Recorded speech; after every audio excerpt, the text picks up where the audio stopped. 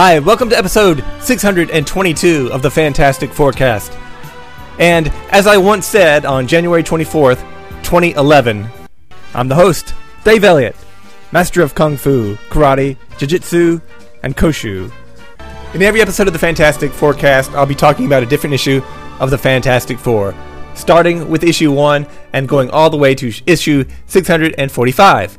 Today it's Fantastic Four Volume 5, Number 5, from August 2014, The Fall of the Fantastic Four, Part 5, by writer James Robinson and artist Leonard Kirk, with guest artist for some of the flashback scenes in this issue, including Chris Samnee, Dean Haspiel, Paul Ravocci, Phil Jimenez, Mike Allred, Jim Starlin, man, that would be great if he could write and draw the FF, Jerry Ordway, Derlis Santa Cruz, and June Brigman.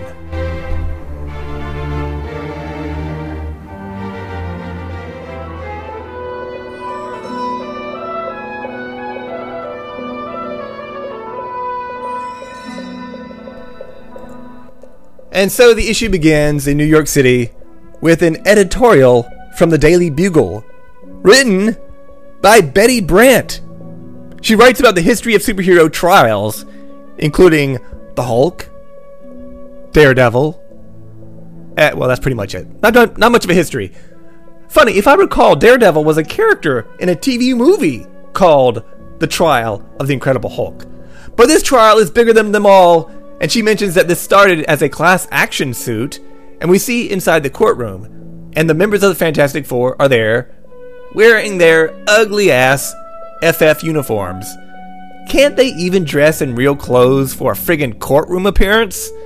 Betty mentions that the prosecutor, his name is Aiden Tolliver, and it's like their whole history is being put on trial. Hence the flashbacks mentioned earlier.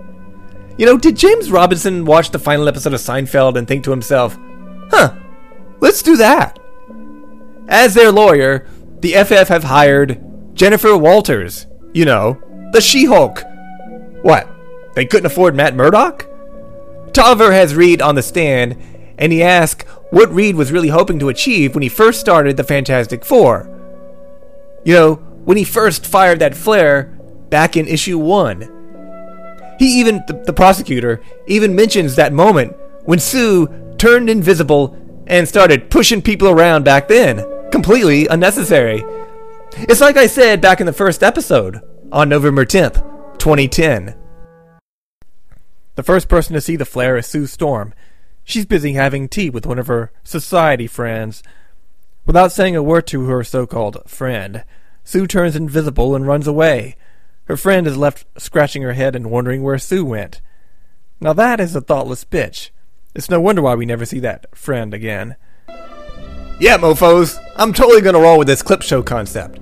So Tolliver mentions Ben scaring people and causing thousands of dollars in property damage, and how Johnny destroyed 2 fighter planes. Later, Ben is on the stand and Tolliver asks him about his first battle with the Hulk. Ben's battle, not Tolliver's. And how it was scary, it frightened people, and caused millions of dollars in property damage. Actually, it was a fight in a small town out west. No one was traumatized, and it did very little damage, except for one wood building that the Hulk dumped on Ben's head. Here I am from episode 12, November 22nd, 2010. Back above ground, the Hulk picks up a 3-story building, the Barker House, and tosses it on top of the thing. Okay, so that wasn't the best clip. Don't blame me. I'm not picking the clips. James Robinson is. Later, the prosecutor hits below the belt by asking Sue about her infatuation with Namor, the Submariner, prompting the She-Hulk to smash her table while objecting. I'm pretty sure that destroying furniture in the courtroom is frowned upon by the judge and everyone else involved. Sue says that she and Namor were not romantically involved, but they had a mutual regard for one another. Last time I had a mutual regard for someone, we got tossed out of the dressing room at JCPenney. The prosecutor mentions the time that Submariner attacked New York City back in Annual 1, which I discussed back on December 12th, 2010. Back in the water, in Namor's ship, Sue, Dorma, and Krang are watching the action above through a periscope. Sue expresses concern that somebody could be hurt. Krang knows that she sounds just as concerned about Namor as she does about her own team members. Sue says, "That's right. I'm worried about Namor. He's not a bad guy." Krang puts two and two together and figures out that Sue Storm isn't just a random prisoner. There must be something between her and Namor. With this, Lady Dorma gets pissed. "You bitch! You're not coming between me and my man!" A catfight almost breaks out, but Krang breaks it up. Damn Krang. Dorma smashes a window, letting water flow in, hoping to drown Sue. Tolliver goes on to mention that Namor was never brought to account for his actions back then. Only back in John Byrne's Namor the Submariner number 13, he did. They put Namor on trial, where he was defended by Reed and a bunch of other heroes. It's kind of dangerous for James Robinson to be doing this flashback story when already by page 5 his knowledge of FF history seems pretty spotty. Later, Johnny is on the stand and Tolliver asks about his relationship with Crystal. Johnny's, not Tolliver's. And Johnny says that he always had the deepest regard for her. Deepest regard? He was friggin' obsessed with her. He was literally stalking her like a psycho at one point. Tolliver goes on to mention that some of these early encounters with the Inhumans didn't go very well. And that started with Medusa back in FF36. Here I am on January 27th, 2011. After turning invisible, Sue sneaks up on Paste Pot Pete and takes his glue gun away. And before Medusa can attack, Sue zaps her hair with Paste Pot Pete's paste gun. If you think it's hard to get bubblegum out of your hair, try getting Paste Pot Pete's paste gun paste out of your hair. Medusa's going to have to use some inhumanly strong shampoo to clean up that mess. Later, Reed is back on the stand, and Tolliver mentions Dr. Doom. Reed says they can't possibly blame them for Dr. Doom, which is, of course, I'm sure if you look over their history, you probably could. They bring up the fact that they have allowed Valeria to move in with Dr. Doom. Something I mentioned back in that classic episode from October 2nd, 2017. This leads into a flashback before Volume 5 begins, where Sue walks into Valeria's room and finds a note left on Valeria's iPad, which is a very strange way to leave a note. I mean, how long has that tablet been just sitting there with the power on, waiting for Sue to find it? I mean, if you just leave it on like that, isn't it going to shut down eventually? So, the note says that Valeria is leaving for Latveria to stay with Dr. Doom. She's tired of her dad's lies and secrets, and how her mother is compliant in all these lies and secrets. And she also adds that she might be a good influence on Dr. Doom and help him change for the better. Yeah, good luck with that, you brat. So Reed defends the decision, saying that Valeria can take care of herself. Surprisingly, the prosecutor doesn't mention the fact to the court that Valeria is like 4 or 5 years old. So they take a break for lunch, and Betty Brant's editorial mentions that they only scratched the surface of the FF's past. If you ask me, they scratched enough. Do you have any idea what a pain in the ass it is to go back and insert these old clips? So later, Reed is back on the stand, and Tolliver brings up Galactus. Figure, Ben says. Yeah, Reed really does belong in jail for this. I mean, first of all, saving Galactus' life? That was pretty horrible. Let's see how Reed talks his way out of this. He mentions Galactus appearing over New York City, and the appearance of the Silver Surfer, and here I am from March 1st, 2011. Galactus, meanwhile, is putting the finishing touches on his energy converter. He tries to turn it on, and bloink, it doesn't work. Well, that's never happened before, he says. Why? Why? Why? What a drama queen. He looks up and sees the thing ripping the shit out of the top of the machine. I'm no mechanic, Galactus, but there's your problem right there. So eventually, Reed says they stopped Galactus with the Ultimate Nullifier. Reed has to describe what the Ultimate Nullifier is, which is, it's a weapon that can destroy the entire universe. Where is it? The prosecutor asks. Reed says he was keeping it in the Baxter building, but he lost it. The fact that Reed once saved Galactus' life doesn't get brought up, surprisingly. Tolliver brings up that gateway to the negative zone, a very dangerous place, right there in the Baxter Building. It's the home of Blastar and Annihilus, who first appeared in FF Annual 6, discussed on May 21st, 2011. Meanwhile, in the negative zone, a race of pink, pointy-eared people are being attacked by a strange villain firing laser blasts from a spaceship. He's annihilating everything he sees. His name, appropriately, is Annihilus. His parents really knocked it out of the park when they picked that name. The ship flies away, leaving only carnage and death. The hatch opens, and the green and purple metallic bug-like Annihilus sticks his head out and declares, "Once more, I am triumphant. Once more, I have proven that in all the universe, Annihilus stands supreme." Once more, he has proven that in all the universe, full of massive gaping assholes, he's the most massive, most gaping asshole of them all. Next, the prosecutor asks Sue about the time she was controlled by the hate monger and became Malice, discussed in episode 281 from August 11th, 2013. The Human Torch arrives, but Malice puts up a force field around Johnny, and all the oxygen starts to get used up fast, and he flames off and he starts to fall. But just in time, Daredevil comes swinging by and saves him. He asks Johnny, "What's the story on the amorphous glob you're fighting?" Johnny knows that amorphous means shapeless, and if there's one way to describe that bitch Malice, she is not shapeless. Reed asks Daredevil why he thinks Malice is a shapeless blob, and seems to know that Daredevil doesn't use conventional sight. Daredevil explains that he has a radar sense, and to him, Malice looks like a big round blob. Reed realizes, oh, Malice is surrounded by an invisible force field. And Johnny's like, oh my gosh, you don't mean...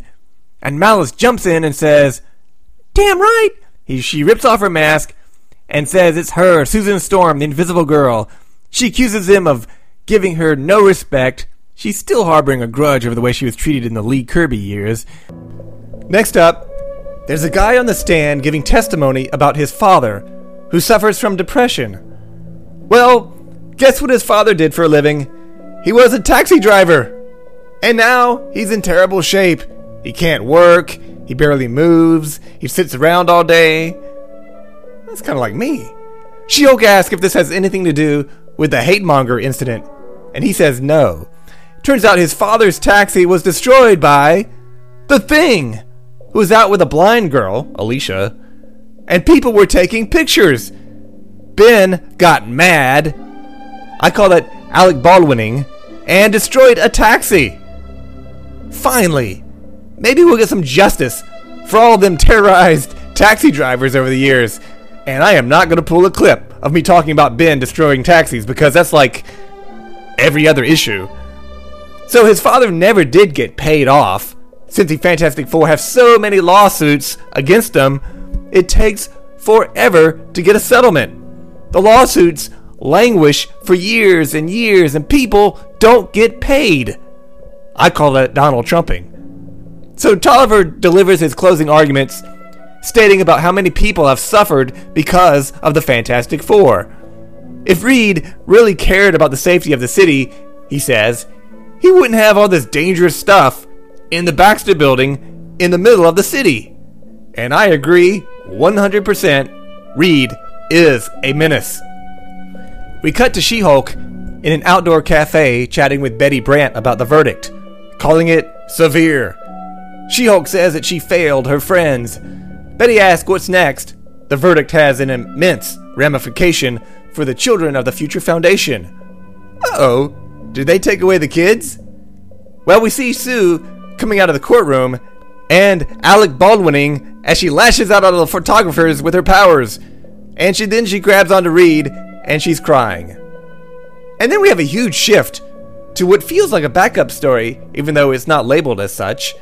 We see Dr. Doom fighting with Count Nefaria, who, as you can imagine, is very nefarious. Doom absorbs the powers of Nefaria and subdues him. As he drains him of all his powers, Count Nefaria turns into an old man. Turns out that Nefaria was ruling over some region of Europe, and then the local police come by and they say to Dr. Doom they have nothing to give him. Doom looks at Valeria and says that he's trying something new.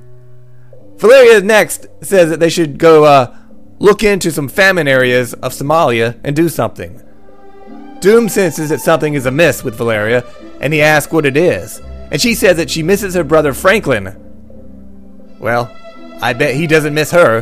Who would? Next, we see a ship landing at Shield Base 4201, formerly known as Camp Hammond, they say. The ship lands, the door opens, and out comes Franklin and the rest of the Future Foundation kids. I was under the impression that Alex Powers was like 18, so I don't know why he got dragged along with the rest of the kids. Leech sees the armed S.H.I.E.L.D. guards and is like, "They have guns! Why do they have guns?" You know, I ask myself all the time, why does anyone have guns? Watching on a monitor is some other S.H.I.E.L.D. agents, and there's one guy in charge, but we can't see who it is. He says that the guards should not have guns. The kids are harmless. Bentley sees a statue of Jim Hammond and asks who that is. So the S.H.I.E.L.D. agents are going to lead the kids to their own laboratory observation rooms. And the guy in charge doesn't care for that idea, and he says, "You're planning to put each one of them in their own glorified test tube?" At one point, a guard tells Alex that he can go, he's over 18. Well, then why did they bring him there in the first place? Alex says that he wants to stay and look after his friends. Back in the control room, the guy in charge leaves, saying that he's going to deal with this himself. So Alex is about to use his powers to cause a stink when the guy in charge shows up, and he introduces himself as Jim Hammond, Agent of S.H.I.E.L.D., also known as the original Human Torch. He says that the kids are going to be safe and well taken care of, and he speaks highly of Alex and his bravery. And then Alex says to the kids that he thinks they're going to be okay. Wow, the original Human Torch always kind of shows up when you least expect it. And oddly enough, not very many appearances in the pages of the Fantastic Four, despite his importance in FF history. And with that, I've got 13 more issues to go. If you have any questions about the Fantastic Four, about this podcast, or if you need relationship advice, you can email me at podcastff@gmail.com. You can download other episodes at iTunes or find them all at www.podcastff.podbean.com. And as I first said, on June 23rd, 2013, so long, kids. I'll talk to you next time. This podcast is over.